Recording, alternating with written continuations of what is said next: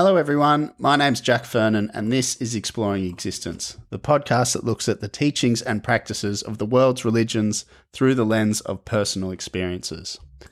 Today on the podcast I spoke with Dr. Helen Russ, who is an experienced meditator in the Western esoteric tradition, focusing on experience-based meditation practices. Helen has used these meditation practices in her career, culminating in a PhD thesis that studies the spirit or consciousness of organisations in an attempt to help them achieve their highest potential. Helen is also an avid environmentalist and ever since growing up on a farm in central New South Wales has always had a close connection with the land. From a young age, Helen also felt a constant thirst for spiritual development. And as you'll hear towards the end of the podcast, these two drives for environmentalism and spiritual growth have led Helen to pose solutions to some of the biggest problems facing humanity today. In the description of this episode, I've included a link to Helen's webpage where you can find more information on her work and her academic publications. And so everyone, thank you for joining us and I hope you enjoy the podcast. Helen, thanks very much for joining me. I should say Dr. Helen Russ. I suppose that's the official title, I guess. The official title. Well, that's the academic title. Yeah. Do you want to just start by telling us a little bit about your sort of childhood, where you're from, and then we can sort of go from there? Okay. Yep, that sounds good. I grew up in Warren, or out of Warren, about 20 miles towards Gilgandra, on a dry land, wheat, sheep and cattle property. We had horses, which was my love. I loved, and all our recreation was with the horses. So from days when we had huge amounts of rain and we'd get pulled around by the horses' tails, you know. In the mud? In the mud, in the cattle yards. They didn't kick us, you know, they just... I don't know, we loved them and I guess they recognised that and we used to have fun with them. And so they'd be brushed and polished for pony club and things like that, which was just fun, you know. And then there was four of us, 4 kids. I was the youngest and I was born into a raging drought, 64-65 drought. My mum was teaching my brother's correspondence while she was going out in the truck feeding the sheep. Me in a bassinet, my sister sitting beside and the 2 boys there as well. And she's having them recite their spelling, you know. And you just think, my God, 20 miles out of town. We'd go to town once a month. And I remember dryness and burrs and dust and sheep, and then wet times when the mosquitoes were like as big as flies kind of thing, you know, big mosquitoes. And if we went out mustering, we'd have to paint the horses and ourselves. We'd wear 2 shirts so that the sticker of the mosquitoes couldn't get through both, as if the fabrics were moving. And then every other part of your body would be painted with some kind of repellent.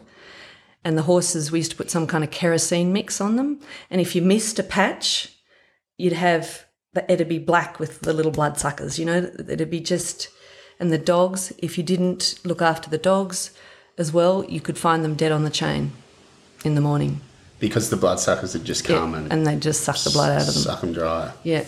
That sounds like a horrifically rugged, barren, extreme landscape. For flood and fire and famine, she pays us back 3-fold. Yeah. I mean, it was... Like, I feel blessed to have had it. I feel blessed to have had my brothers and sister and my mum and dad, who it was one in, all in. If one of us hadn't finished their jobs and you went to the house, that was not frowned upon, you know. You'd go and help them. So we worked hard, but it made me capable. Yeah. You know. But it sounds like in that upbringing, you're very... The land and the environment is very prominent in how it shapes your day-to-day life. Yeah. And your psyche. Yeah, totally. The vastness in my meditation training, you know, 4 years and continues, the vastness out there is something I love. And there's this aspect of me that seemed to incarnate for the vastness. It's like that huge open expanse where there's, if you go to the city, it's packed with thoughts. And part of the attraction of the city is the density of people and activity. But the astral environment, the thinking environment in the city is packed. And you can ride on it, you can do things with it. But there's something profound, particularly about a dry landscape that's where the sky is really big. And where I'm from is flat. So you can see forever. And you can just see the vastness of the sky. Yeah, and the landscape. You feel it. You feel it. It's in your energy, and your energy is actually shaped by that vastness. So you had that connection with the land, and then leaving school. Yeah, I went to Sydney after school. I had a year at home, and then I went to Sydney and I spent 5 years in fashion, being a pattern maker designer, and that's where I remember the first spiritual book I read, really spiritual book I read, was Shirley MacLaine, Out on a Limb. And it was so, from my background where I'd come from, it was so different, but I was just entranced by it because she was talking about her own journey, her own spiritual journey. And I'd read about 3 or 4 pages a night. That was all I could stomach, kind of all I could take in, really. But I remember it really opened up the world to me in a different way. And then there was things like Jonathan Livingston Seagull. So I found that really good. And obviously I had some kind of an urge. I do remember being in Nevertire Pub at at about 18 or 19. The Nevertire Pub. Yeah. And someone must have asked me, what do I want? And I said, I wanted to do environmental work at Warren. I wanted a relationship that was open all the way down and all the way up, and I wanted enlightenment. Now, for a little girl from Warren whose spiritual life had been church, and I'd never had a spiritual experience in church, I kind of wonder where the hell that was coming from. But I'd always been, I don't know, I'd always had the feeling of being a bit different. My consciousness out on the land a lot. And I remember experiences walking through the sheep yards at home and seeing like a black energy with coloured lines through it and thinking, oh God, I don't know what this is, So there was all kinds of experiences that I had that didn't have a logical explanation, and I probably didn't tell anybody about them either, because there was no language, there was no discussion. Life was about the farm. But there was no context in which to bring that experience into. No. So I just tried to be normal. Right.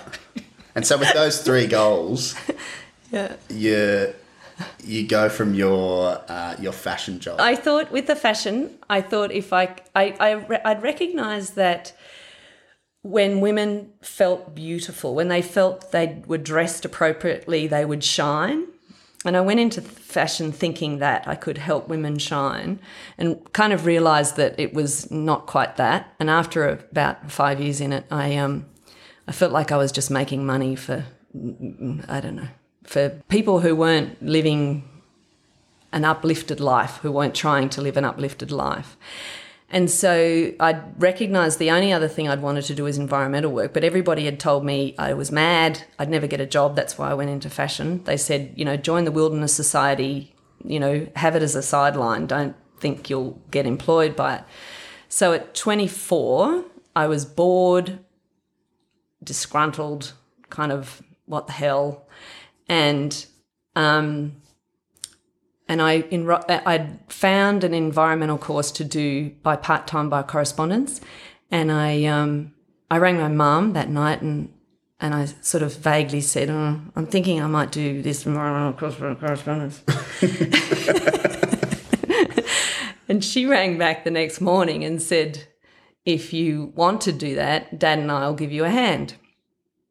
And in 2 weeks, I was at university at Western Sydney, and it was Hawkesbury those days, and I discovered this whole world of people who were doing environmental work with farmers, which is what I wanted to do. And I believed farmers were environmentalists, but working with the land, and I felt that we could really do things. And I discovered this. There was lecturers and more senior students and people at my age going in, all different ages, and they were going up in the Hunter Valley, working with farmers up there and interviewing people about starting Landcare groups. It was when Landcare was just getting going, and I just loved it. I took out all stops, and I remember a guy called Chris Marshall who was at Bathurst. We had a bus trip, and in one day, this guy took us around the environment, and he just opened up the principles of holism and catchment management, how the whole thing is interrelated. It all works together, and I understood it. It was like I'd switched on. It was amazing. And then this work up in the Hunter, and it was a really wonderful, amazing time. It was great. I felt I'd found my people or something. Yeah. Right. So you're starting to pursue that goal. I am. And you're starting to feel a little bit more comfortable with yourself. Yep. A little bit more whole. Yeah. I felt like I was on track. And I had 4 years. I got a job doing environmental work at Warren, which is what I'd wanted. And I was 4 years working with the Landcare Group. We did a 100-year plan, a community environmental economic plan. I was working with heaps of beautiful, wonderful community people who were committed to the same goals. And it was like, what has someone got to offer, to give?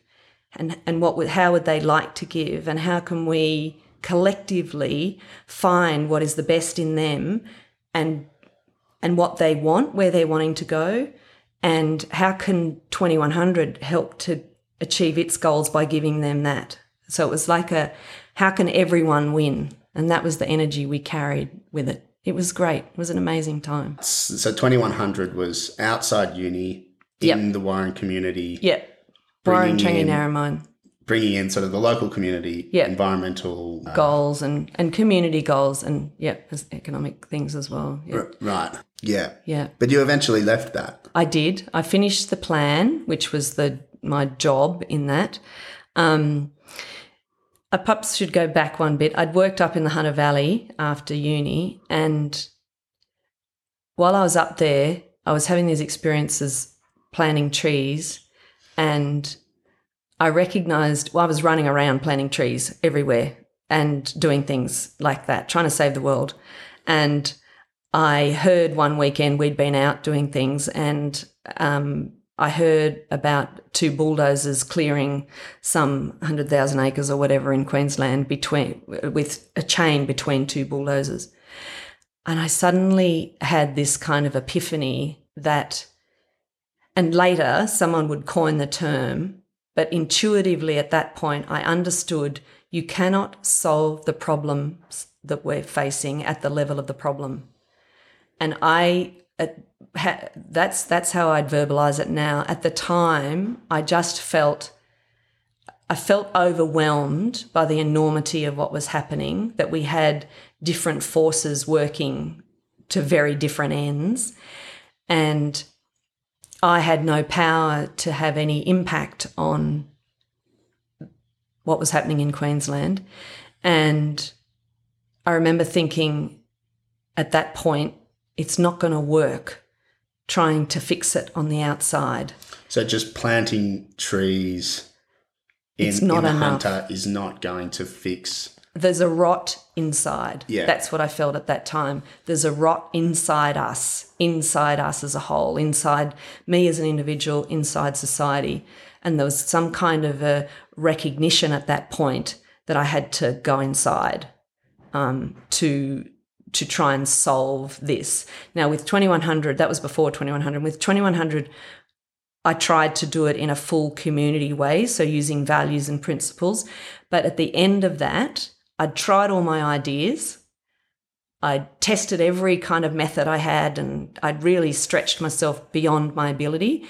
But I'd got to the point where I needed input.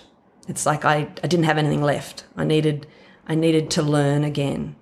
And that's when I started my, if you like, my spiritual life in a much greater way. I'd been doing things up until then. I'd done all sorts of workshops and things like that. But it was at that point that I actually started to meditate. And I was involved with a school, and it's in a Western esoteric tradition, so it's the Christian tradition, but it's more the hidden teachings rather than the overt teachings of the church. So it's based on meditation, and it's based on experience. So Gnosticism, which is the stream of the early Christians that were based on learning by experience.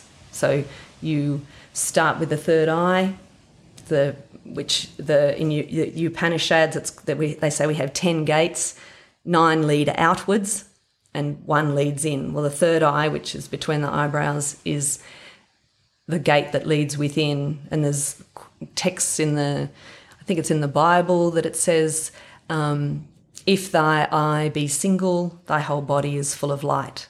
And so it's when you enter consciousness or the inner realms through the third eye is the gateway to inner realms. And that's where it started. And there's a whole journey of personal and self-transformation that has unfolded through those practices. Probably the essence of them really is about sourcing consciousness. So it works with the principle that Plato and Steiner and Sri Aurobindo and all kinds of people, I think all traditions in actual fact, suggest that creation is one. There is one whole. Plato calls it the one. And from that one merges a multitude of emanations. So somewhere you are me, I'm you. You're just me in a different form. The table, the microphone, the computer, the breeze outside are all me manifested, emanated in a different form. And so when you source consciousness, when you source whatever it is you want to source, ultimately you can source things back to this one. And that's where, in my experience, but also in what these teachers suggest, that's where you find truth. That's where you find unity. That's where you overcome complication. Complications is a manifestation of of emanation, when you're very emanated. You'll see we live in duality. That's the level of the physical creation we're in, is a level of dark and light. Because to have a physical journey, you have to create existence and being. In the one, you are being. We are all being or beingness.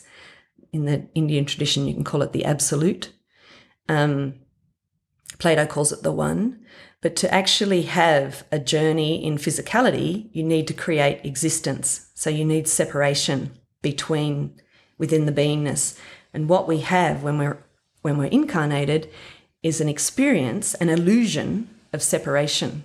So I believe I am me and you are you, and we aren't the same when I operate at this level.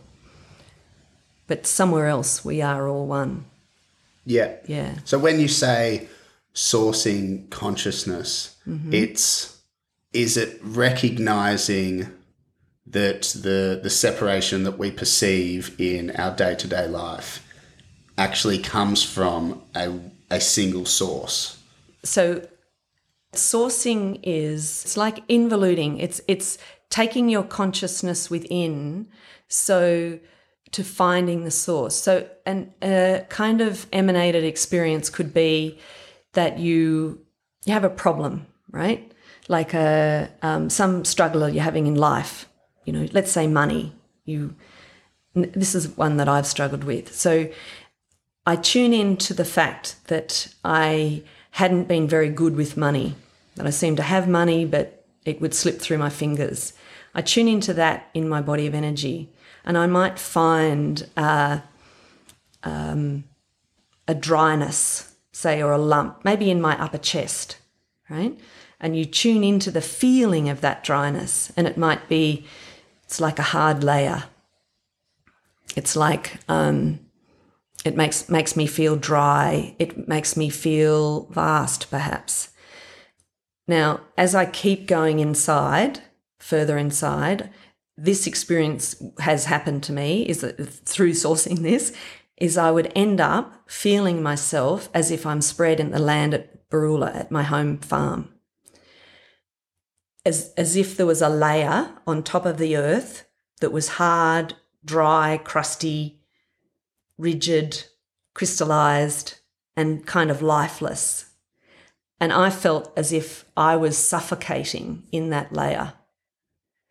And so that's an experience of involution where you actually experience. So in there, I've got to a point where I actually feel like I am part of the land, right? In that experience, I don't remember if I've gone right back to the source, but I've had other experiences where I feel as if I am, I say the sun. It's not like the physical sun, but I am the sun and I am everything. I've had experiences. I was in Yosemite National Park once, and those of you who haven't been there, it's got massive, massive granite cliffs and a flat valley floor with pine trees in it. And I felt like I was the granite cliffs, I was the pine trees, I was the river flowing through, the cool water, I was the fish in the water, I was the acorns on the trees, I was the bugs eating the acorns. I was literally everything. So when you source, consciousness is way, way, way more mysterious than we recognize with the physical. And when you go inside, you don't know where you're going to go or what's going to happen. But your intention always is to source, to find the source of whatever principle you're working with, and truth is probably the other element. It's like they're both. And so you'll get to a level where there'll be an experience like the land, this experience of being locked in this layer of hardness at Baroola, and you just sit with that feeling. You don't try and fix it. You don't try and change it. You just hold the feeling, hold your presence with the presence of the feeling, with the intention of finding the source. So if you do anything active, you might look for the center of whatever you're feeling, or you might look for the root of it, or you might look for what's upholding it, that sort of thing. But you don't actively try to change it. But what happens with presencing something is that it seems to me that everything in creation wants to be seen, really seen. And when it's seen, it will return to its own truth.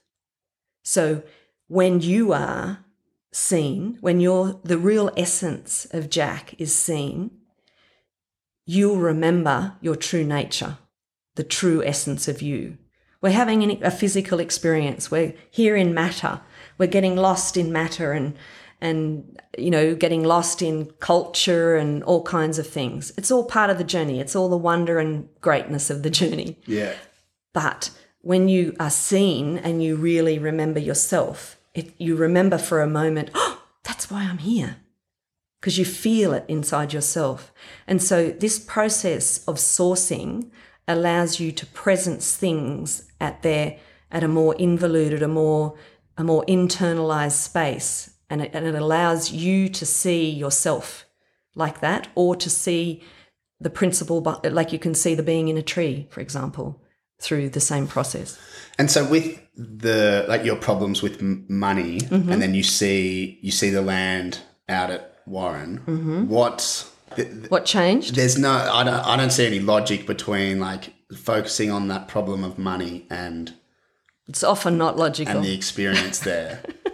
It's often not logical. Yeah. But somehow my relationship with money is to do with my relationship with life, like with incarnating and not wanting to incarnate because it's all too hard. Yeah.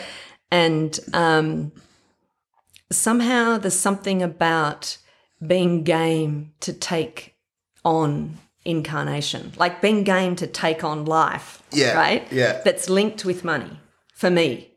Like each person has to find their own journey through things.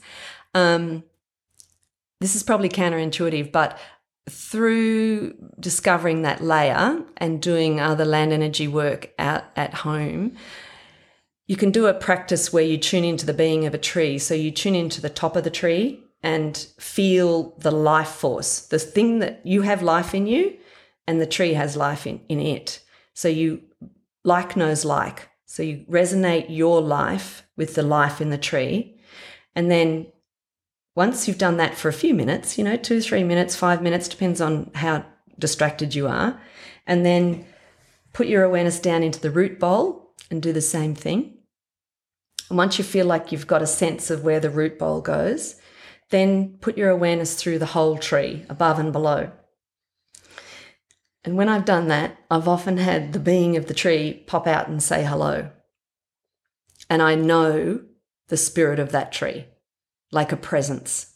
It's like I have a presence beyond my words and beyond what I look like and all that. I have a presence. So does the tree.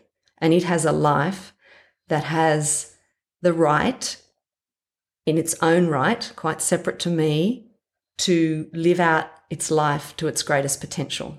It's a life form. If you take the oneness, it's a part of me expressing itself in a different form. So by identifying with the tree in that way, I treat it completely differently to seeing it as just timber.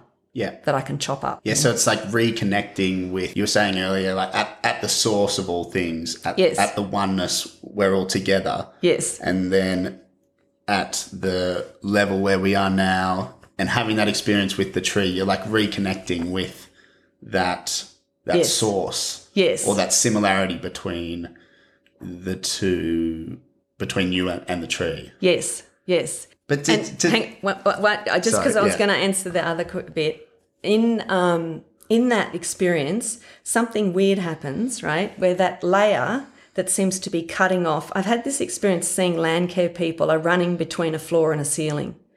So I've had a lot to do with land care through work over the years, and it's as if they can't access their birthright. They can't access the energy below. And I think this layer is actually a layer like a rape of the land. Like we have come in with our white ways and we've done what we wanted. We've superimposed our will on the land and pushed it in the direction that we want it to go.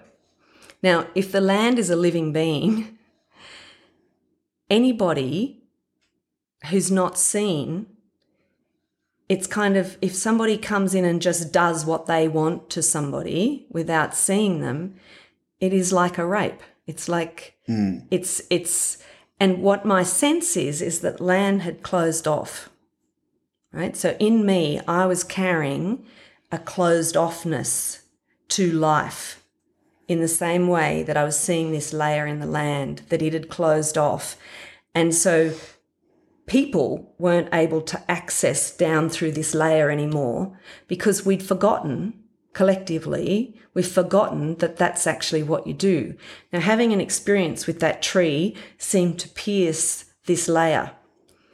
And so over time, doing that practice a lot and other ones as well with the land at home seems to have made that harsh layer more permeable. Yeah. It's like so that people who come onto that land can access below more easily. Now, with all this stuff, sometimes maybe it just happened in me, so that's my perception, right? But in line with we are all one, it's my sense that if you do it, it's easier for others, be they land or trees or anything, to do it, or other people. And so there's something about just holding my presence in that layer that I described that softens it and opens it and allows it to return to whatever the truth is for it, whatever its highest form is. So just in that recognition, absolutely, with the tree example, like just seeing the true essence or spirit of the tree, you allow it to come back to its more perfect form. Yeah. And so coming back to your, I suppose, desire to try and solve some of these problems that seem to be occurring with the land, with these bulldozers ripping out trees. I suppose, instinctively, meditating is not going to do anything. Well, I suppose most people would say, get out there and try and stop the bulldozer. Yeah, do like a Bob Brown and, I don't know, chain yourself to the bulldozer or something. I think the Greening Australia example made me realise that it didn't matter how much I did, I wasn't actually going to be affecting the forces behind what was happening. And I did have a sense that if I could change it within me, at least that would be one person who was changing it. Sri Aurobindo is a Indian guy who was pretty hugely special in terms of his knowledge. And he has said that there was two guys or two people, I'm not sure if they were guys, meditating that changed the direction of, I'm not sure if it's the First or Second World War. I need to look up my sources. But he also talks about the impact of people meditating. Like if you really want to change the world, change yourself through meditating, get in touch with the source. Because if you want to do anything, the easiest place to change it is upstream. And by upstream, you mean at a higher level? At a more involuted place. A higher level of consciousness. A higher level of consciousness. So when I was in Ireland, I was doing research for my PhD on organisations, and I saw an article about abuse in mental hospitals, of people in mental hospitals. And I'd been cogitating about this, what makes an organisation go dark? Like what is it that has, organisations generally start with a good mission, a nice idealistic idea. And I suddenly had this flash that the reason mental hospitals go dark and abuse their patients, because that was what was happening, is because the essence of the impulse is what I saw is not the right impulse. And I had what I saw was that if you consider people with mental challenges to be a problem in society, so you're perhaps there's somebody important in the community, and you think, oh God, we've got, Mary Jo and Tommy B or whatever, Billy Jane, and they're causing problems for the society. What am I going to do to fix it? So you take the 2 or the 10 and you put them in a facility where they can't harm anyone or themselves. They are a problem. They're seen as a problem. And you have to put resources, people and things to looking after them. So those patients are therefore lesser than the people who are looking after them. They're a problem to society, so they're not valued by society. And by default, it's much more likely that abuse could happen in that environment because of the attitude to how those people are seen. To an alternative scenario, we've got, Tommy G with funny ability, but you know what? He's really good at maths.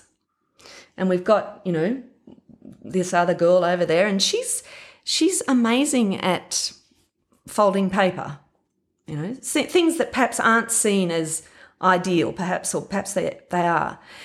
If you're a society where you say, what's the most we could do? Now, Tommy's maths, we could use that in our code breaking thing. The folding paper, we could get her to make origami things for the school kids. Like, if you see people as people, what's the most we can do with what they have? When you look for a solution, you look for a very different solution. And in organisations In my research, it's called the lex, the essence of an organization. Plato calls it the archetype. The archetypal idea is like the living form, the perfect form above any organization or within any organization. Any organization has an essence of something it's trying to do.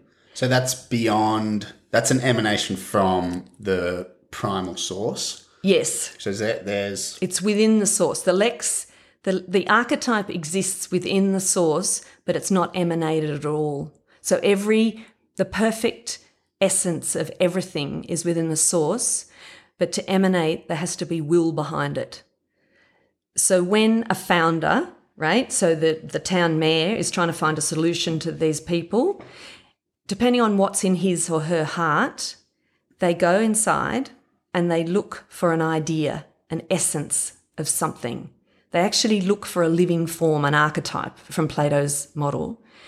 And when they find the idea that matches the essence of their will, what's held in their will, they share the idea with someone, and that person gets plugged into the same essence, and gradually they share it with more. They start to write things up about it. They begin to let the idea reflect into creation. Give it 20 or 30 years and you have perhaps a mental hospital where people are being abused because of the hierarchical structure, and perhaps the value system is that these people are a problem, so we've just got to lock them away and try and, spend as little money as possible because they're just annoyance, right? Or the other model where the people say, these are people living out a divine life, and what's the most that we collectively could do for each other so everyone wins, everyone benefits. And what the essence of the lex, the essence of the archetype that the founders look for is very dependent on their will, on what's in their heart, what's in the essence of themselves. If there's a bit of greed, a bit of grandiose, a bit of arrogance, thinking, I'm the great whatever, that will shape what they look for. Right. So we've digressed. Yeah, we've sort of jumped into your PhD and your research. Yes. Which you asked a question and now I can't remember what the question was. Oh, it was probably a meaningless question anyway. But when you start looking to solve some of these problems, that was what you were asking. Yeah, but you're doing it through meditation. And meditation at a stereotypical level is a very personal thing. Yep. So this type of meditation I do is active. It's about sourcing consciousness. So it's about ultimately the ultimate state is a state of beingness. So where you actually rest in the source and you are able to retain awareness there.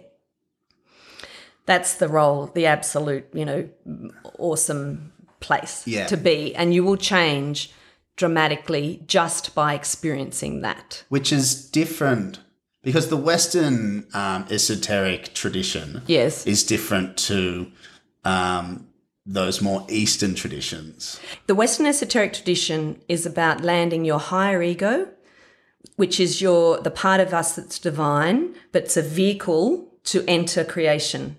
So it's in the self, in the beingness of the one, you don't have a vehicle to travel through the different levels of emanation. Yeah.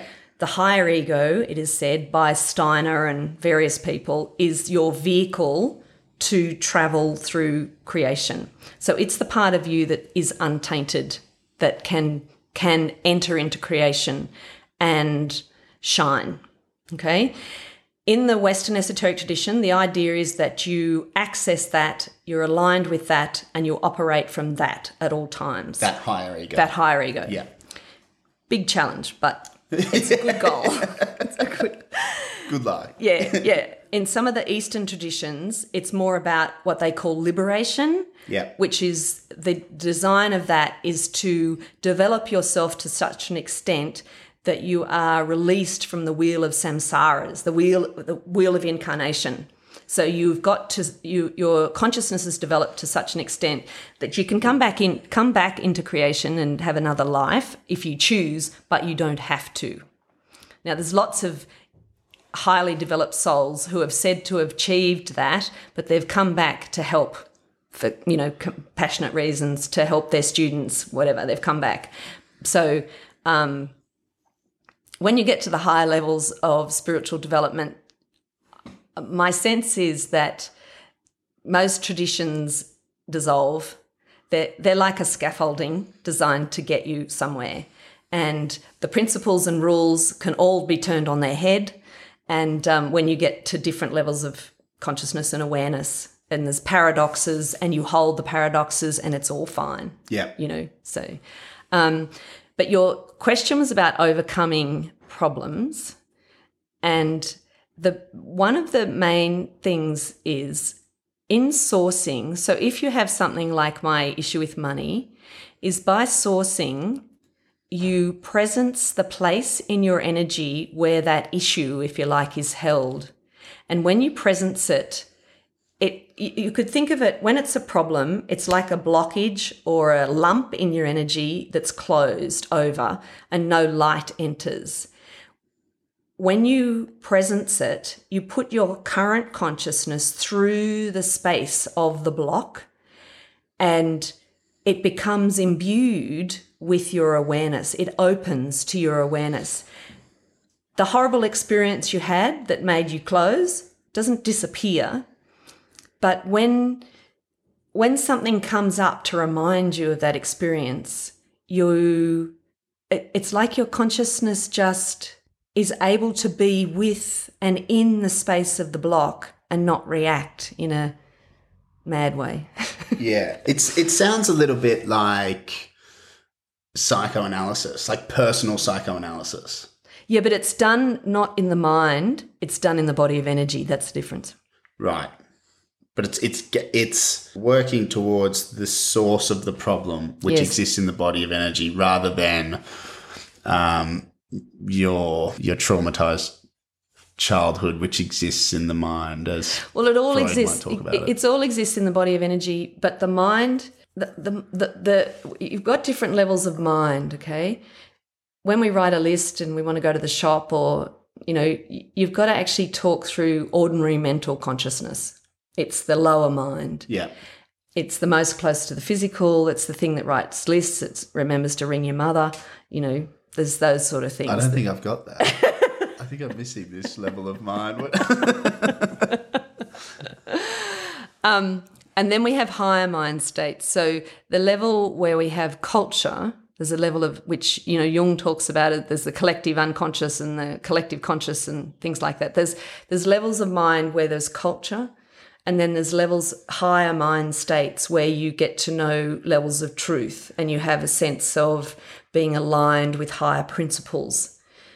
Plato has got 4 levels of mind that he talks about like that. And there's a whole lot of people who talk about it in different ways. But if you've got an issue and you address it from the level of the ordinary mind, so you go and talk about it, that is one level that's helpful, but after a while, it can be just like going round and round in circles. And like people have, post PTSD, for example, or things, some people have been abused, throughout childhood in various forms.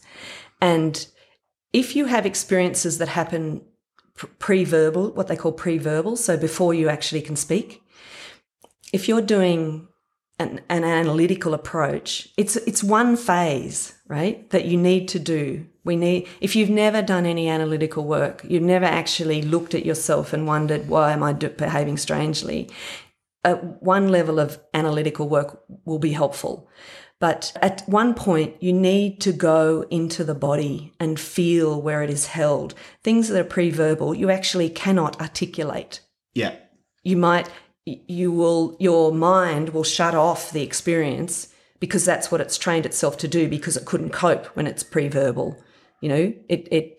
Something traumatic happens, a rape, for example, or a bashing or things like that, being abandoned, and the child part of the child may actually leave. And so their consciousness, part of their spirit leaves and just says, I'm not going to live in this level of creation. And so it could be something like that, or it may be that you just literally completely shut down. And so the child might appear catatonic, or it could appear just non-responsive, or all sorts of things. And then as an adult, you might learn to cope and look fairly normal. But until you can go back and presence it, and it's the most beautiful experience. You can't imagine how incredible it is when you reclaim a part of yourself that's been locked away. It's like the light comes on in a way, just on multiple levels. Your whole body of energy will feel different. You'll get up from the session and you will just see the world anew, So that's solving it on the inside for yourself. And in my experience, when you solve it yourself, it stops. I don't know, there's something totally weird that happens, but it's no longer a problem in the world in a way. Mm. It's like you've got to, once you've seen it and really owned the aspect in yourself, there's one sure sign that you've got an issue is if you're blaming somebody. Yeah. Any kind of blame. So he did this to me, she did that to me, the politicians are doing this wrong, they're not listening. And I can hear people screaming all over saying, what? But my experience says, if you're blaming somebody, look inside yourself and ask, where do I do the same thing? Where do I do it? And when you can find that place and open that place and bring love to that place, whatever so-and-so is doing won't bother you anymore in the same way. Or it won't bother you in a samskaric, wounded way. You'll open to it, and you may even have a solution, because in your own opening, you'll find the solution. Is it somewhat, I suppose, to go into those sort of those parts of yourself could be quite traumatic. Like you have to sort of face the dark places of yourself. Yeah, you do. That's exciting though. Yeah. You don't want to be a Pollyanna. Like seriously, you've got no grunt if you can't handle that. Well, look, the hard things to face are really hard because we've programmed ourselves to avoid them. We try and, whenever they come up, we kind of deflect it, shut it off, push it away, and try and get on with what's easy. And so you're doing these sort of practices with yourself and with others. Yeah. Mm. And at this stage, it sounds like it's about your personal development, sorting your own shit out. Yep. So it's about sorting my own shit out, but I've also with what we call mapping consciousness. So it's also about putting vision on whatever you want to, like organisations or the land, and see what's happening in other things. But the mapping consciousness is when two people go in a space together, so they involute their consciousness together, and they decide what they're going to put their vision on, right? So it could be... And by vision, do you mean like their awareness? Yes, yeah. Their awareness, their their mind's eye, if you like. So through development, through meditation techniques, you can develop subtle structures in your body of energy that we all have as a potentiality, but they're a bit like a muscle that's never used if you don't do any work on them. So one's the third eye, but there's a whole range of structures. And one which, from my understanding, we all have is a column of spirit, which is if you think of a line of energy going from the top of your head up vertically to infinity, and the bottom of your body all the way down to infinity the other way, that's your column of spirit in life. It's the place where your spirit resides. Your body is a vehicle. Your spirit is not limited to your vehicle.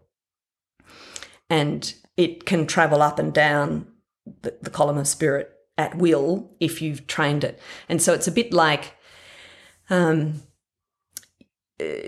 can be aware of your foot or your hand without looking at it because it's something that your consciousness is identified with and you use it and you know how to move it and things like that. Column of Spirit's the same. It's not physical. So I'm right now, I'm aware of my column of spirit, and I'm aware it goes very high, for example, it goes low, and I'm just putting a touch of awareness while I'm chatting to you on my column of spirit. So when you want to do a practice, you want to put vision on something, you align your column of spirit as your organ of perception. It's like an organ of perception that's been developed. And it's like a sixth sense. Yeah, like a sixth sense. It feels like a structure. If I'm sitting vertically, it feels better than if I'm slouched. Right. For example. And so better sit up straight. And when you map, you align your column of spirit with, let's say it's an organization, for example, with the spirit of the organization, and it's a tactile thing. So it's as if the organization has its own column of spirit. And this is your research. Your research goes into this spirit of organizations. Yes, looking at how organizations can remain aligned in harmony, efficient, and be integrity. The best organization that they can be. Yeah. Sorry, go on. Yeah. And so in mapping, so whether it be something inside myself or an organization or a tree or a land being or anything you want to map, you use your column of spirit as an organ of perception. You align your column of spirit with whatever you're wanting to look at, and you feel its qualities. So it's a tactile, experiential, sensational experience. So does the spirit of that organization feel heavy or light? Does it feel open or closed? Does it feel dense or diffuse? So you use very tactile things. The same with the presence of a tree. How does the tree feel? Does it feel dark or light, open or closed? And if you're practicing this, for example, by the time you've tuned in, so you tune into the first tree you've ever done, you'll go, I can't feel anything. I don't know. What does it feel like? I don't know. But then if you do it for a few minutes and then you move to another tree and then you move to another tree and you start to compare, you'll get a sense. That tree's sicker, or that tree's more joy. That one's sadder. That one's more male. That one's more female. There's all sorts of perceptions you get, and it's a very simple process. And by reflecting, by having somebody else do it with you, it's like they see other things, and their reflection makes you see other things, and then your reflection makes them see other things. It's like there's some kind of mirroring thing goes on that's really, really powerful. You also ask for help. Whatever spiritual forces you're working with, you ask them to help. And sometimes you can have the experience where you look through the eyes of a high being, like Lord Ganesh, for example, in the Indian tradition is one that people often call on. And you can sometimes have an experience where you actually see whatever you're looking at through the eyes of Ganesh. And that's like... Wow. Yeah. Because he's got a completely different view than our little human view of whatever's going on. So that's very cool. Yeah, you get to use his 6 arms. Exactly. Yeah. Top of his helmet. So you're going into, you're taking this idea of meditation to sort out individual problems and then taking that into an organisation. Yes. Relying on these ideas of the Western esoteric tradition. Yeah. And sort of to get to the end of that, you do your PhD, you write a couple of academic papers. Yep. And I was reading one of your academic papers, and I've never read a paper that's quoting Steiner and Sri Aurobindo and Plato and Yogananda. It's this very...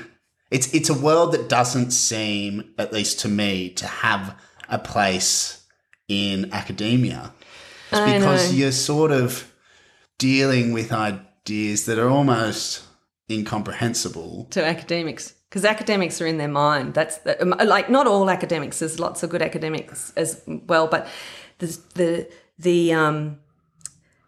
sort of the rigorous process of academia is, particularly in this space, is in the mind. And to understand this, as in the ordinary mind, what I was describing as the ordinary mind, and to understand other levels of life, you have to get out of the ordinary mind.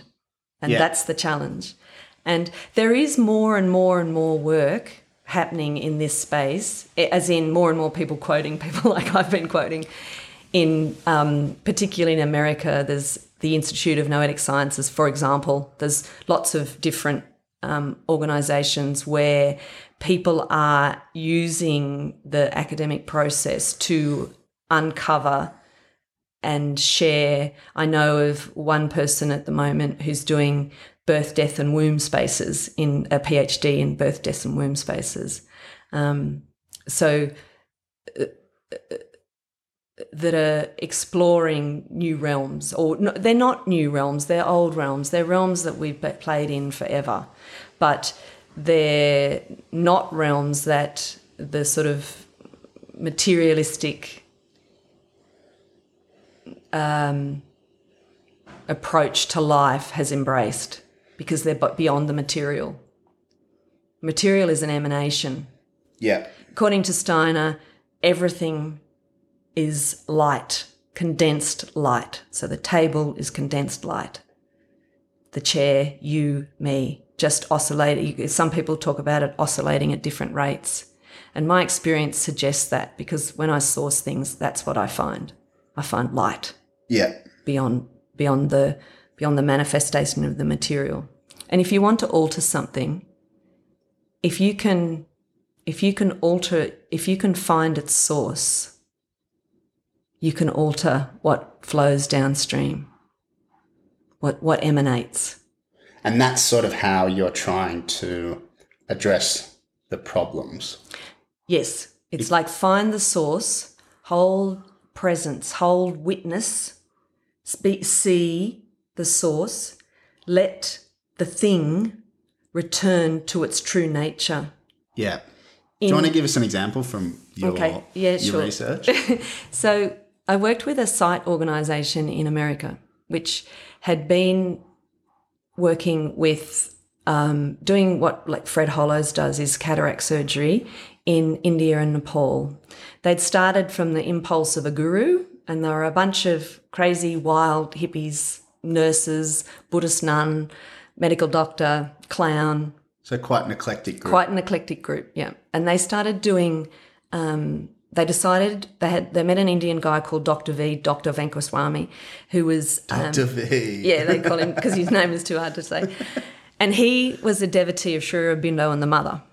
And he'd started a hospital in his home in Aurobind. He called it Aurobind after Aurobindo. And he decided he wanted to make eye surgery like McDonald's, and all his American friends were going, what the hell is he want about McDonald's? But in McDonald's, you're supposed to get the same good hamburger every time.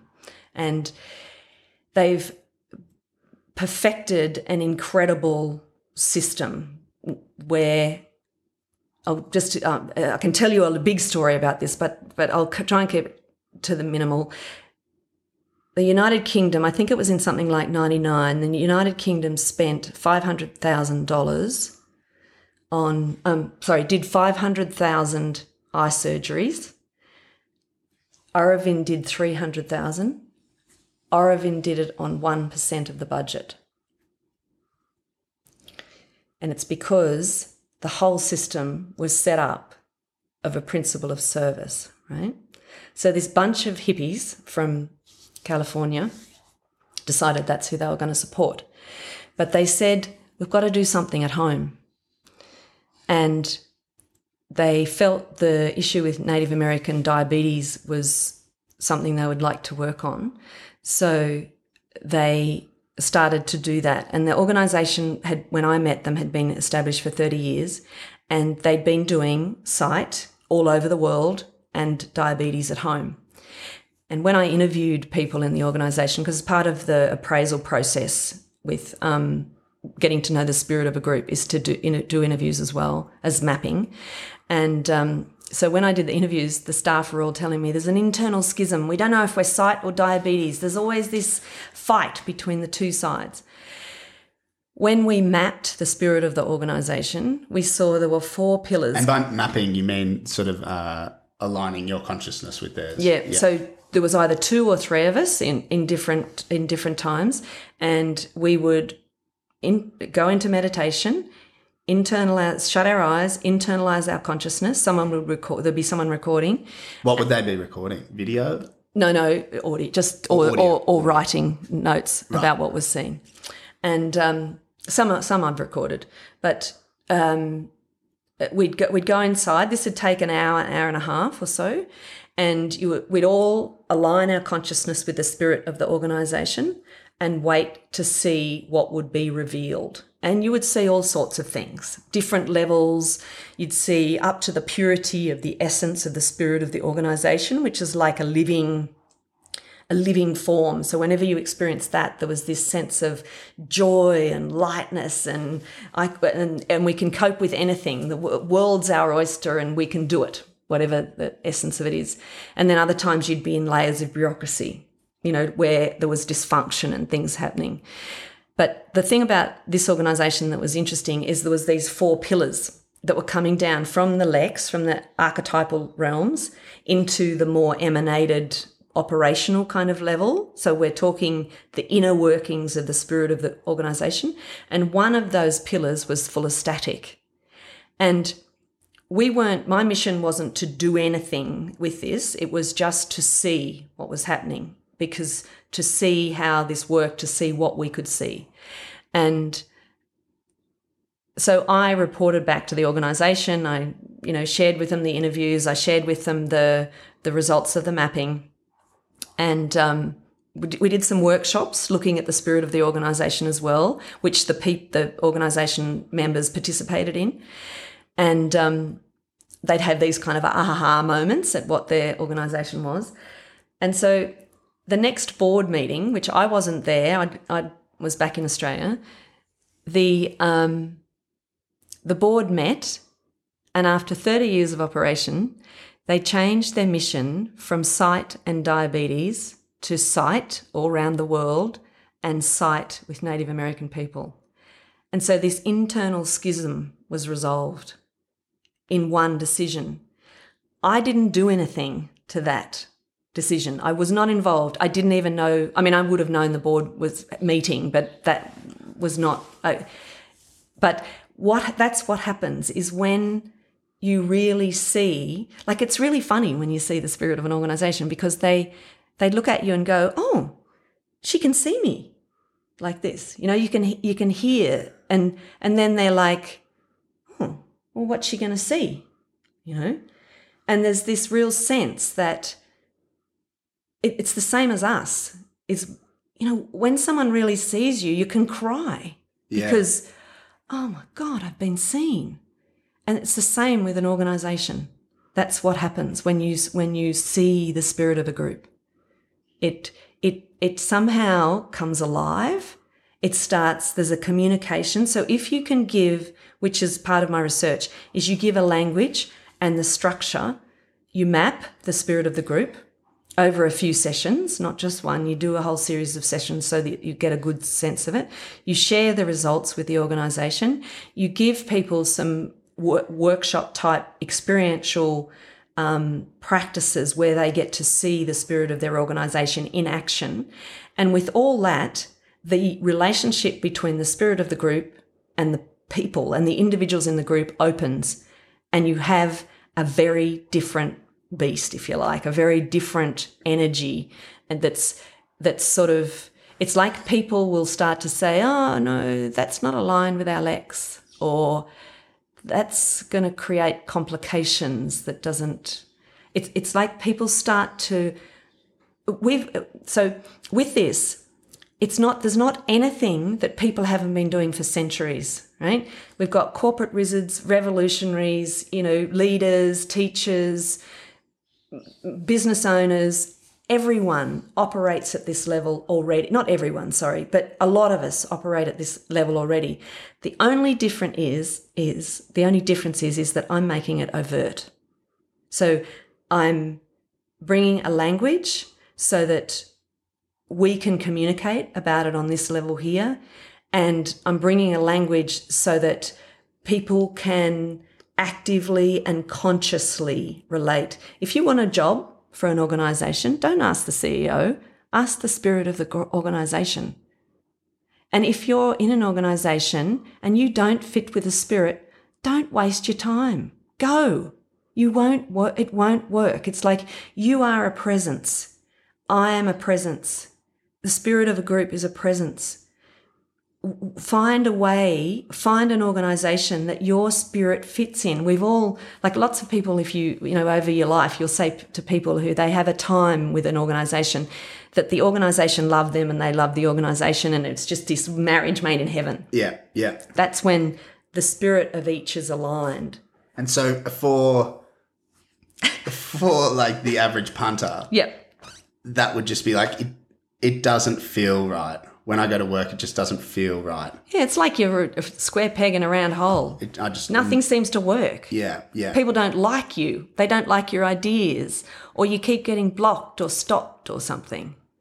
And, it might be a particular person that you see as the problem. If you're doing the work, go inside and find what that person is reflecting in you. If you can actually open whatever it is reflecting in you, you might find the person that you perceive is the problem suddenly becomes your friend. Yep. But that's changing yourself. That's, it depends. You've got to decide which action, which pathway you're going to take. Yeah. Yeah. To tell like someone that you're communicating with the spirit of an organisation sounds pretty out there, pretty wacky. Mm-hmm. But it is. Your research takes its theory all the way back to, as you've been saying, Plato. Yeah, and he is sort of seen as like the father of. They think the rest of the Western academic tradition is a footnote to Plato. Yeah, people say that. Yeah, and so there's like a good acknowledged corpus of theory around what you're doing. Yeah, and in the Republic there's the Allegory of the Cave. Yes, which is in book 7. I can't remember which book, but it's in the Republic. Yep. Yeah.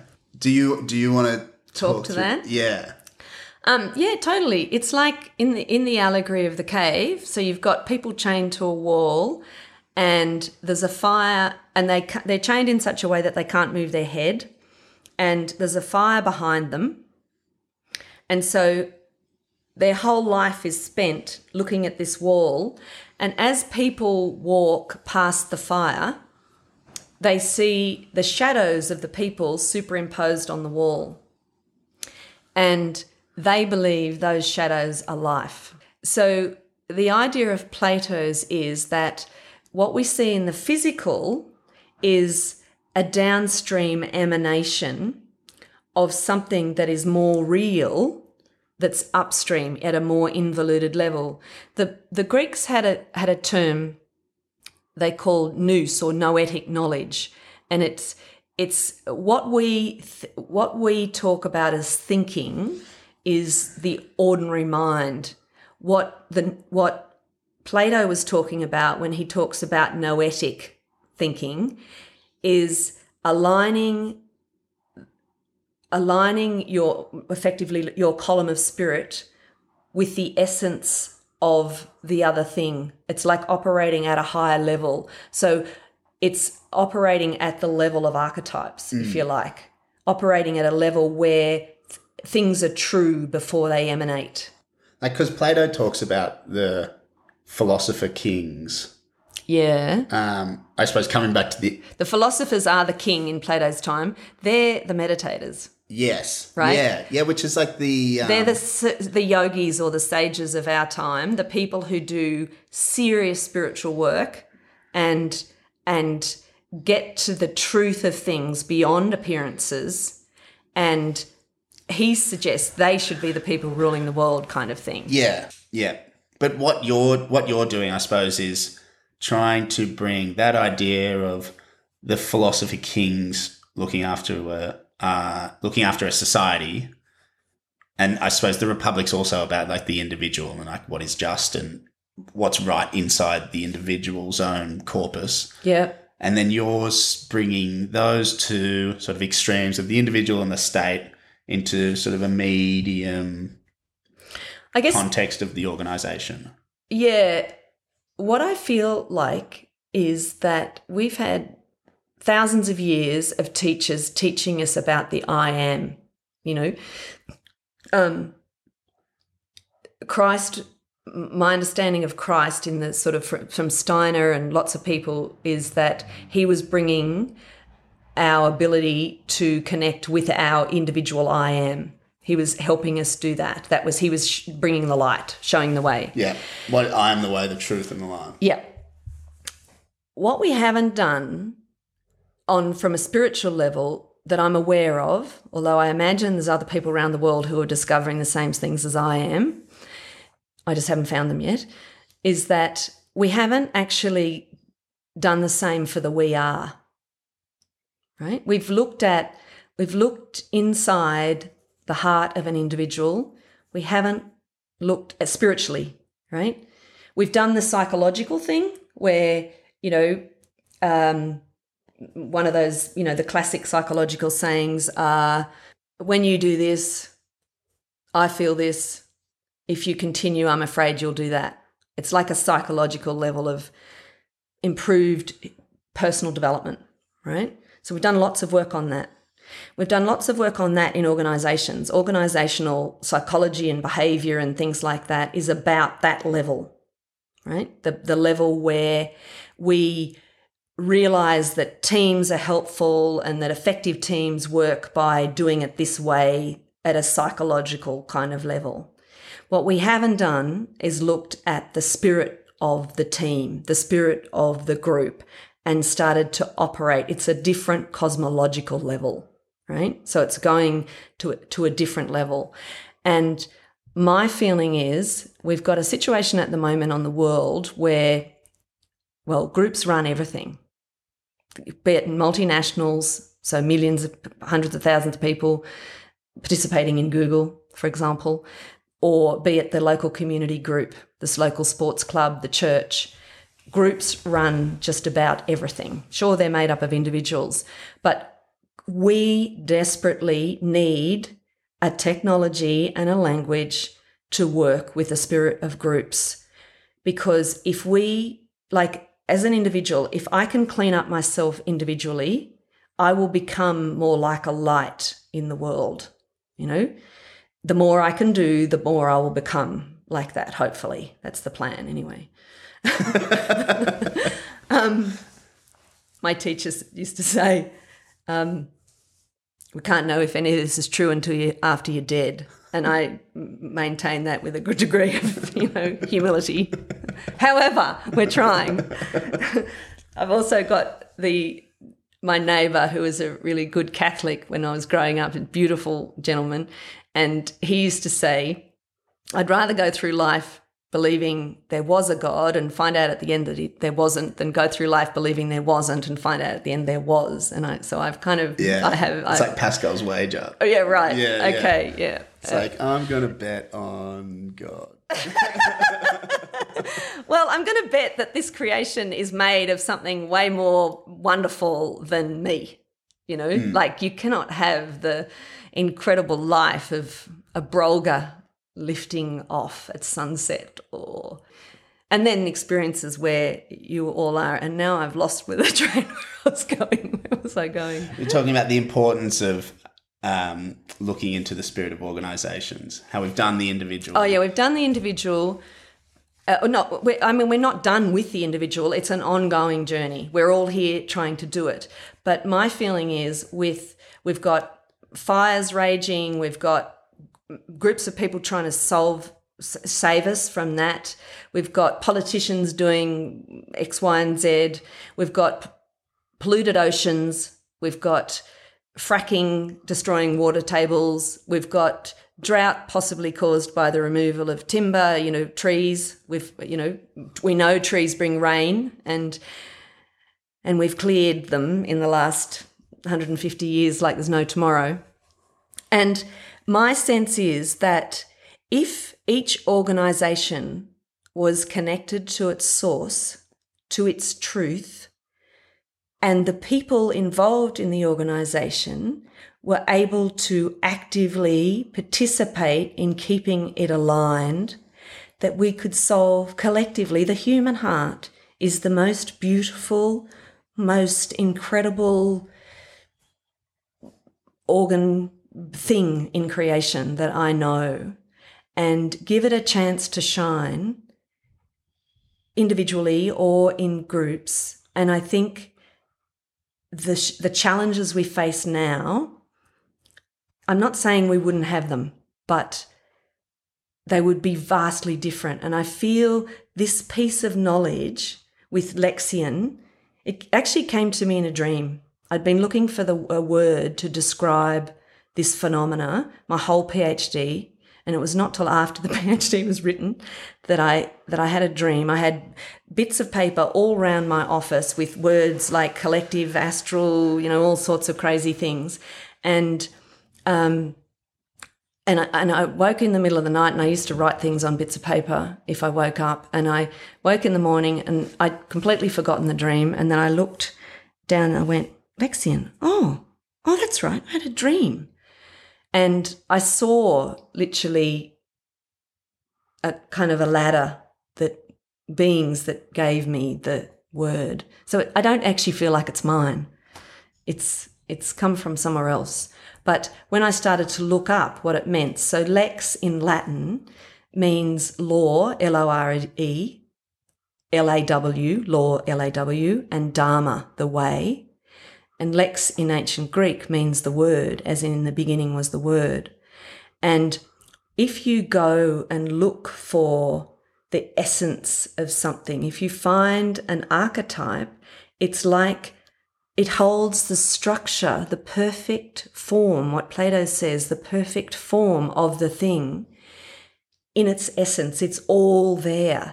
So when you find the lex, be it of the mental hospital, the perfect lex, it holds the structure that will then emanate down through the levels of creation and become an organisation with a lovely mission and people working towards it. And it depends how cleanly the people who begin to emanate it are in their heart, as how cleanly the essence of the organisation will incarnate. And so is the Lexion holding the lex, or is it the...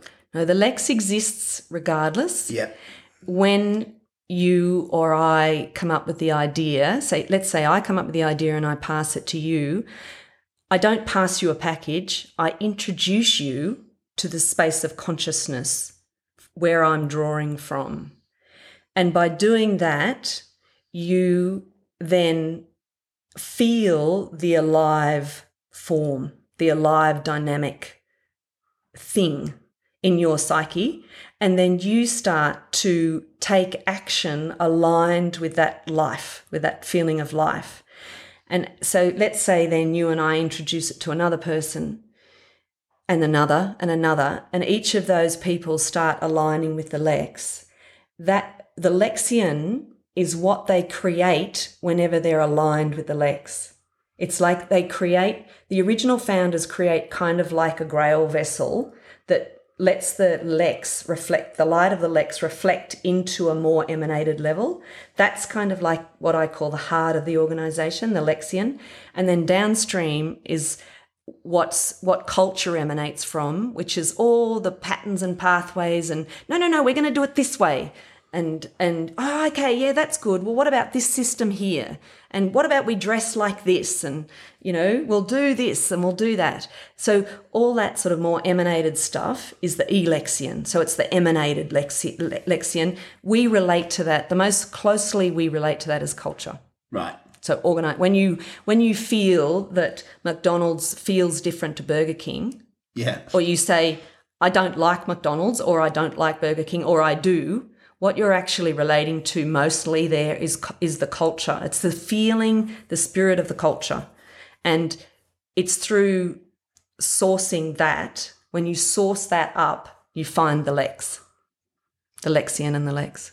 And so that enables you to like tap into what the culture is, thereby what the lexion, the spirit is, and then it's perfect archetypal form. Perfect form. It's perfect archetype. Like when I was doing my research, there was an organisation that had started when the cooperatives in Ireland had started. Yeah. And the feeling of life in this cooperative, it was like a time when people didn't have much power, and they discovered the essence of sort of collectiveness. You know, they were dairy farmers, you know, and they discovered the essence of the strength and power and camaraderie and things that came through being in a collective. And when you source the essence of it, it was like this most gorgeous gold fluid life feeling of being together, of togetherness. There was another organisation I did which was doing peace and reconciliation from the north and south of Ireland, and the feeling in that was that in the true essence of it, it was like embodying the feeling that we can have peace and diversity together. The two aren't mutually exclusive. Yeah. So each one, everything I've ever mapped has an essence. Yeah. You know?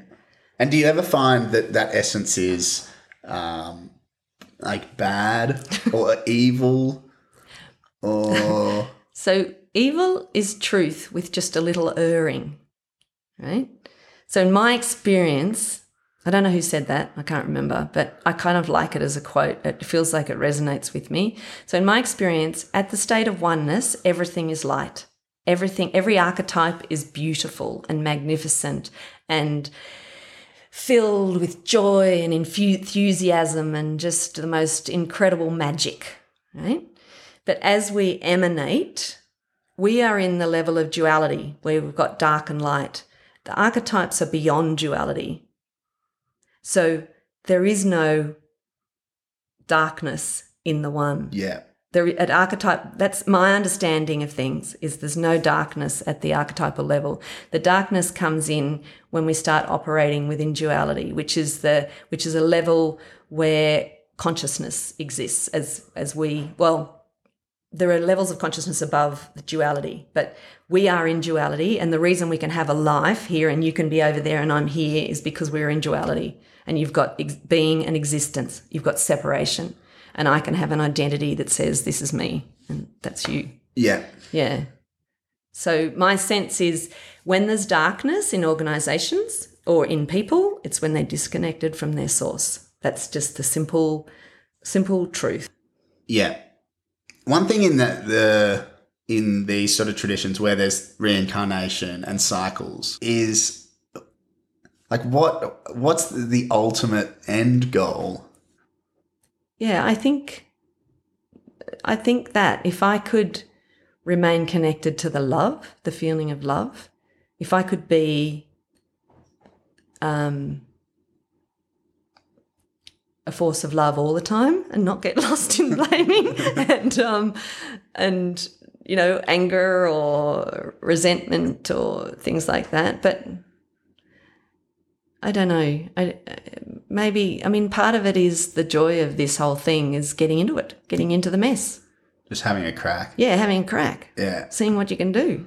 Yeah. It's because like there's not move all the levers, you know, get in the vehicle, whatever it is, and crank every lever, make it work. See what you can do. See what happens. Yeah, and you'll make a mess. I've had times when like I did one thing where I tried to do something with the essence of an existing building, and I felt like I did some wobble or something. There was something not good with what I did, and I had all these beings around me going,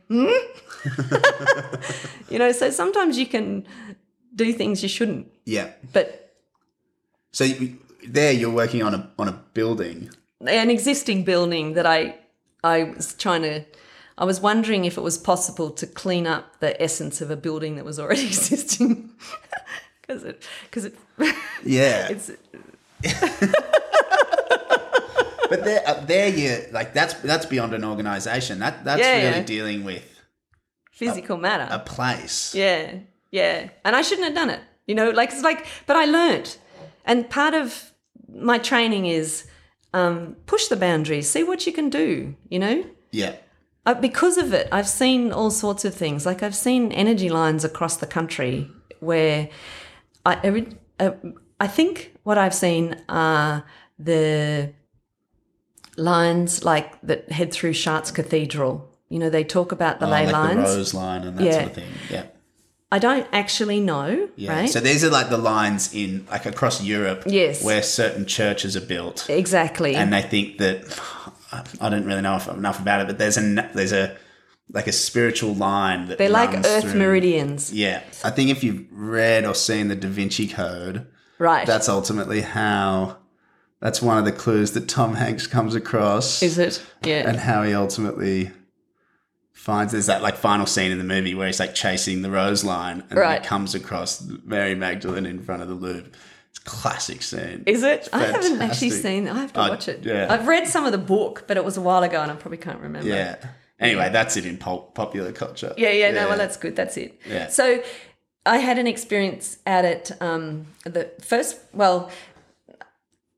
there's one of these running through the haystack at my home farm, which I found when I was a kid, and I used to go and sit in it when I didn't know it was there. I just used to go and sit in the haystack when I was, wanted to be quiet or something. And I was doing a meditation practice in Sydney, and there was somebody who'd done a lot of work in land energy type stuff, and she must have recognised something was going on or whatever. And she said, "What are you seeing?" And I said, "Oh, I'm sitting in the haystack and there's stock going off down the paddock, horses or something, and it's in the evening." And I said, "Oh, there's something out to the south." And she said, "Yeah, what's that?" I said, "I don't know." And I could feel this energy moving through me. And I found another one out at White Cliffs when we were out there, and I used to go and sit between two trees, and for some reason I kept coming back to these two trees, and I'm like, what am I doing here? And then I felt I was waiting for my lover. And it was like a lover from the future and a lover from the past and the future. And it was travelling at a fast rate, like a fast walking pace, from west to east. And it was like a barrel. And when I stepped into it, it was like the circle of life was whole, and I was a child of the creation, and everything was in order as it should be. And when I stepped out, I felt like a homeless teenager in the Sydney train station. It was like fractured and trauma and disconnected. And I could step in and out of it within about a foot. And I wondered if that's how Aboriginal people could walk from the top of Australia to the bottom and know where they were going, because it was quite clear. I was in a deep, I'd been meditating, and I was in a meditation kind of space when I saw it. And, I'm not sure why I started to tell you that. And we were talking about the buildings and doing work with space or place. Buildings are amazing.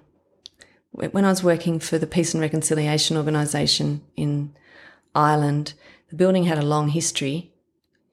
It had been built by the Irish uprisings to quell the Irish uprisings, and then it was a couple of hundred years old, and then it had become a home for troubled children. And when I interviewed the staff, when I first started mapping it, my first experience was, my God, I feel like a child in stone. So I started feeling the qualities of the building, and I felt like I was going to be beaten. That was my first experience when we started the mapping process. In addition to that, the staff all kept saying to us, I feel like an abused child. I feel like I'm, I don't know, there was all sorts of things. There was all kind of funny energies in this place. There was victimised, everyone's bullying, you know, this sort of stuff. Now, the organisation was a beautiful organisation and has done incredible work, but this is what the staff were telling me. And what we saw was that the energies in the building were affecting the staff. There was all kinds of imprints from the previous inhabitants that had been in the building that hadn't been properly cleaned up, and they were affecting the headspace of the current staff. That wasn't what I was intending on telling you, but it's okay. It's just the things about place are incredible.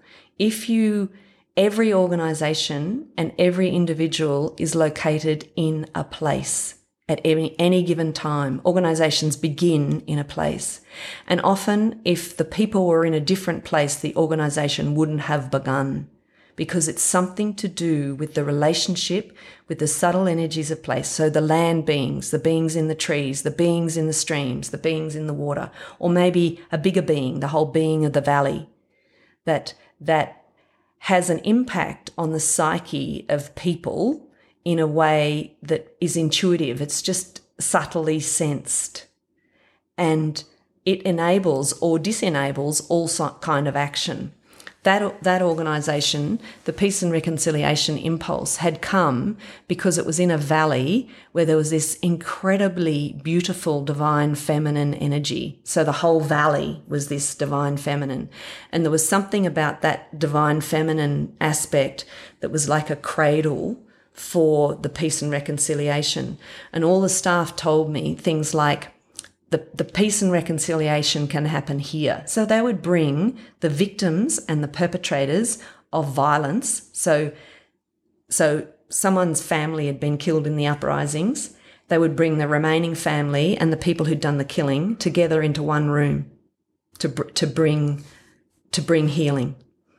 And it was the most amazing process to hear about. I didn't actually see a process, but what I did see is that the peace and reconciliation being would open like a coliseum of light for the healing process. And it would feel like, so the people would enter the space and they would feel as if, oh yeah, I can try and heal here today. I will, I'm going to participate in this because of this, the subtle feminine, the relationship with this incredibly beautiful part of the world, like gorgeous streams and hills and valleys and things.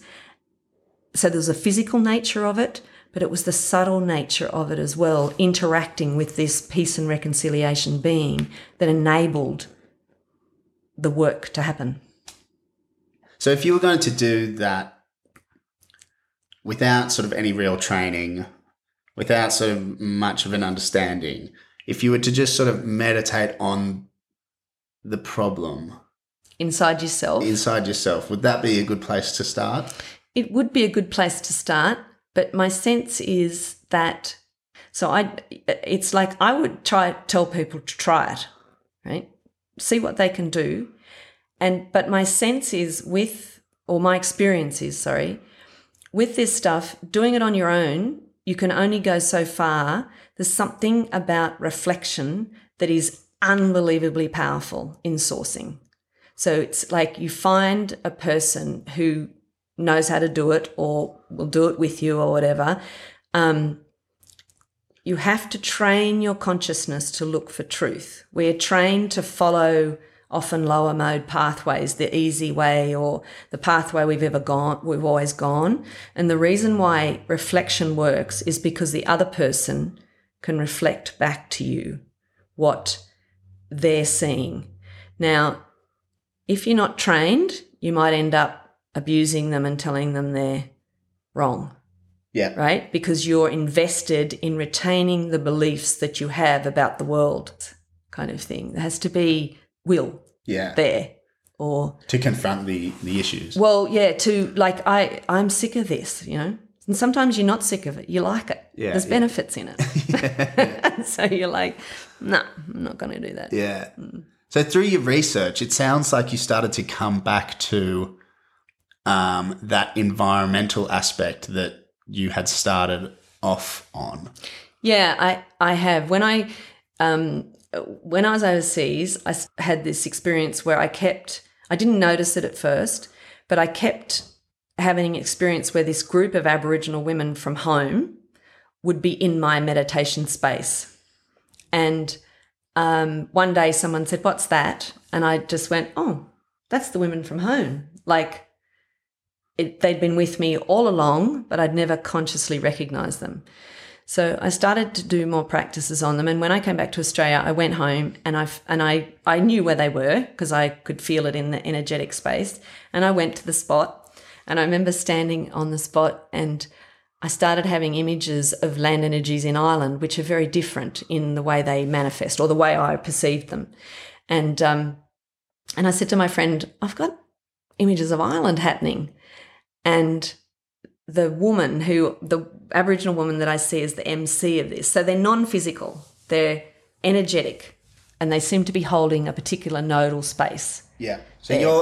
Where were you in the No, this is when I was in Ireland and San Francisco when I first perceived them, or started to perceive them consciously. Yeah. And I came back to Australia and I went to the actual physical location of where they were on my home farm, about 300 metres from the house where I grew up.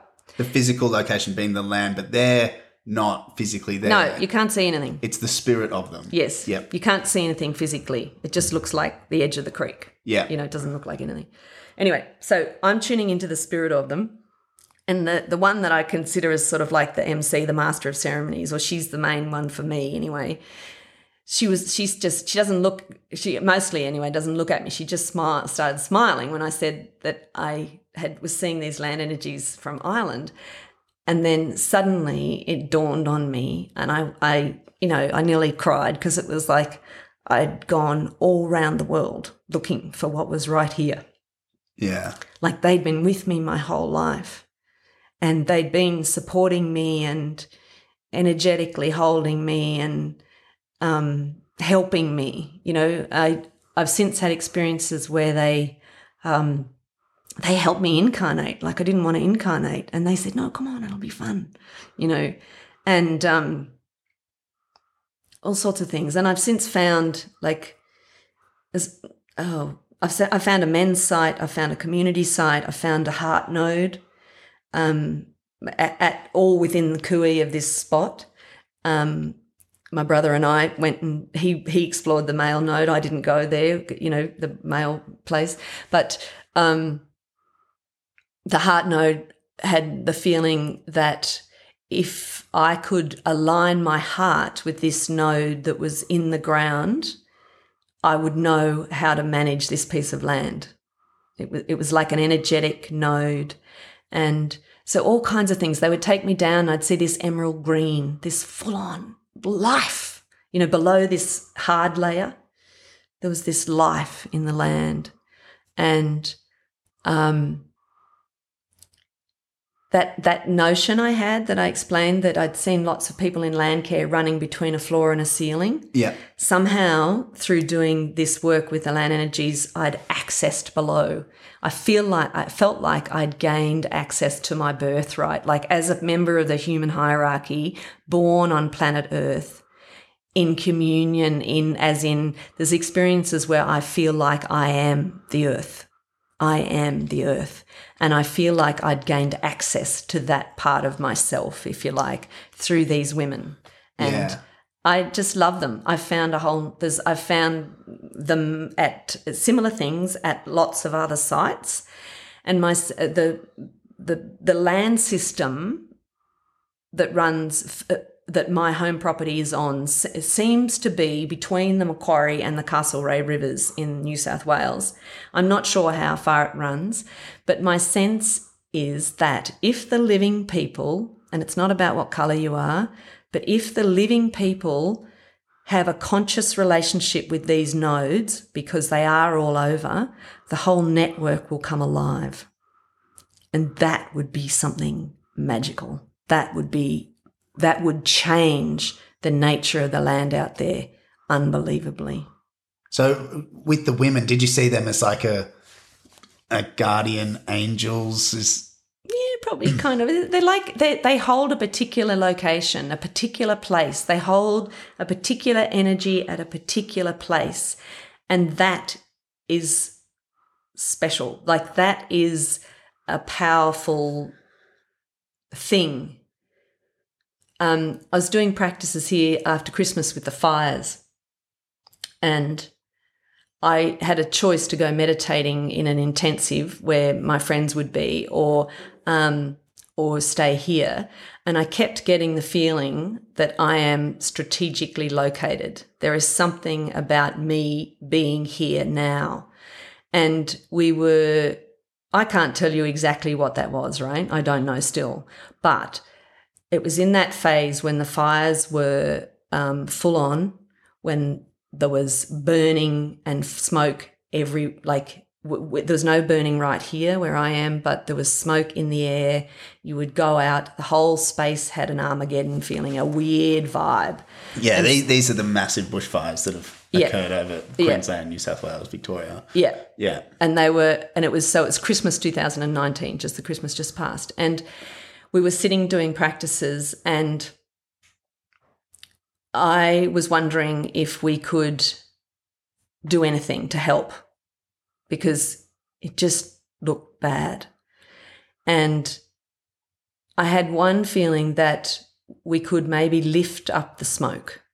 We couldn't get rid of the physical smoke, but maybe the toxicity of the smoke. I then tuned into the fires themselves. At that point, the Mount Gospers fire was raging out of control, and the whole Blue Mountains were blocked and things. And I got a really strong no, like this. It was really strong. And I went, okay. Is that because you were trying to... I was wondering, it was a question in the space. Can we do anything to help? Yeah. And it was really a clear no, as in the fires are doing something. So the fire was telling you... No, stay out of it. Yeah. Stay out of it. And what my sense was then is there was a big black energy that was to the northeast of Mount Gospers, that the fires were using the tunnel of the mountain, somehow the physical tunnel of the mountain, to draw the energy up and out. And so we just looked, we just were present, and then for some reason, I don't know why this happens still, but we were seeing individual CEOs. Often when you look at the landscape of business, it's a big landscape. And we were seeing individual CEOs, and there was this feeling in the space of I was tuning into their heart, and I was just saying, it's about love. Like, it was a feeling about love. And then for some reason, I looked back to the fire at Mount Gospers, and it just looked at me and smiled. And my sense was that there was just an ever so slight reduction in the intensity.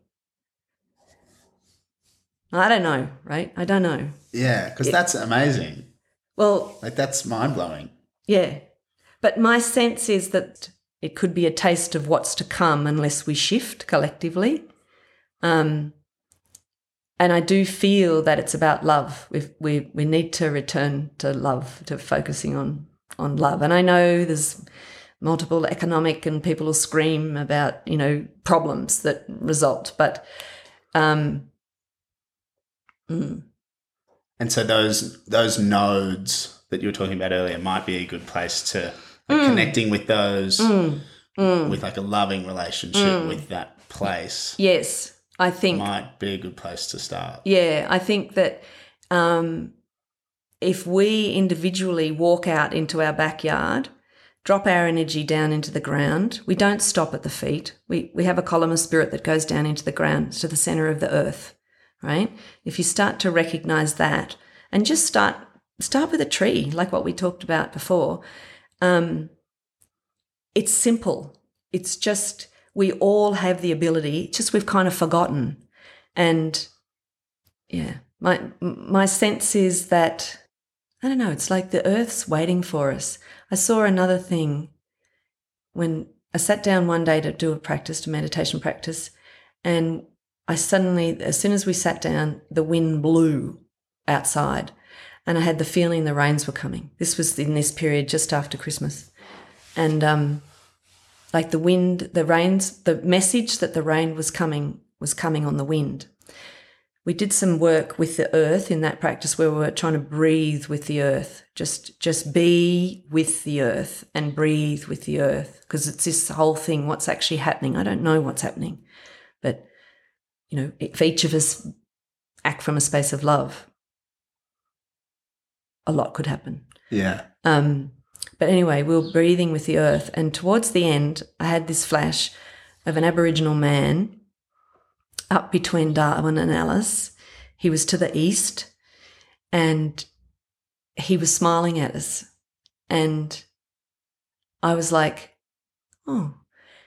And then there was something about this breathing with the earth. It was like waves moving through the earth, and a feeling like we were part of the earth, part of the consciousness of the earth, part of the spirit of the earth. And he was, my sense was that he'd been part of a ceremony, a big ceremony, with Aboriginal people all over Australia who had sent a wave of love to the earth, and the earth was responding and was going to send a wave of love back in the form of rain. And I was like unbelievably humbled, because my sense was that these people who'd participated in this, like, I don't know if this happened in the physical, I don't know, right? But my sense was the people who participated in this were incredibly high spiritual initiates. Like, they're real people. They understand the multiple levels of forces that operate to keep the world in balance and in harmony. And they'd done something as like an act of grace or something. They'd done something despite our ignorance, despite our greed. Maybe we've created the fires, I don't know, right? But despite all that, they saw the goodness of the human heart, maybe the goodness in humanity, and they sent this wave of love. And like any being, if you send a wave of love to any being, it responds. It goes, oh, hello, I remember you, I love you. And it was like the earth went, oh, whew. Yeah. With this fires now, with the rain coming back. And my sense, the people have been telling me, I don't know, but this rain wasn't forecast. I don't know whether it was or not particularly, but the rain that's been coming, we've now had about 4 lots of small showers, which is a very good way for rain to come. Now, it hasn't come everywhere. It hasn't come to Western New South Wales yet. It hasn't come to Baroola yet. Yeah. But my sense is it is coming, and it's because of what these people did. And with that, we haven't treated Aboriginal people very well in the past. And when I saw this, I just saw I don't know, there's some rain coming now. A few spots. Maybe that's your answer. It's a sun shower. Yeah. And they say when there's Native American people say when there's a sun shower, it's because the spirits are happy. Maybe we're doing the right thing. I don't know. Yeah, wow. Well, that's pretty incredible for you to go on that journey of working on yourself to working within organizations through your research to then bringing it back to working with the land, the environment. Yeah, because it's like, to me, I've had an experience where I've seen that the earth is my love, is actually, it's what I've incarnated for. Now, I don't know if that's for all humanity, but when I saw that, it was like, oh my God, it's the love of my life. And when I saw that, I thought, wow, if we get off this planet and try and end up in a tin can round Titan or on Mars or something, I felt like we're going to completely and utterly miss the reason for our incarnation. Yeah, whatever that is. Whatever that is. Yeah. It's something to do, from that vision, it's something to do with our relationship, our interrelationship with the earth, spiritualization of the earth, perhaps. I don't know. Yeah. They're big questions, but that love of the earth is something else altogether, you know.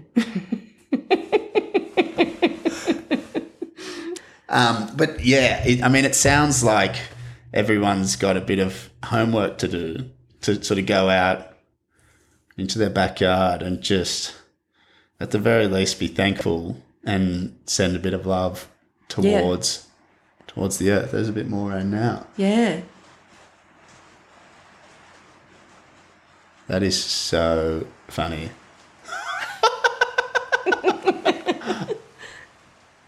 Well, righto, Helen. I think that's a good place to leave things. All right, good. But thank you very much for doing this today. That's all right. It's been fantastic. Yeah, it's been a good conversation. I hope we've explained things well enough, because there's some very deep ideas there. Yeah, there are. But people have their own journey, and probably, like, people, you know, like I said, we find the same. To me, that all the traditions lead back to the same truths. So there's different paths up the mountain. Yeah.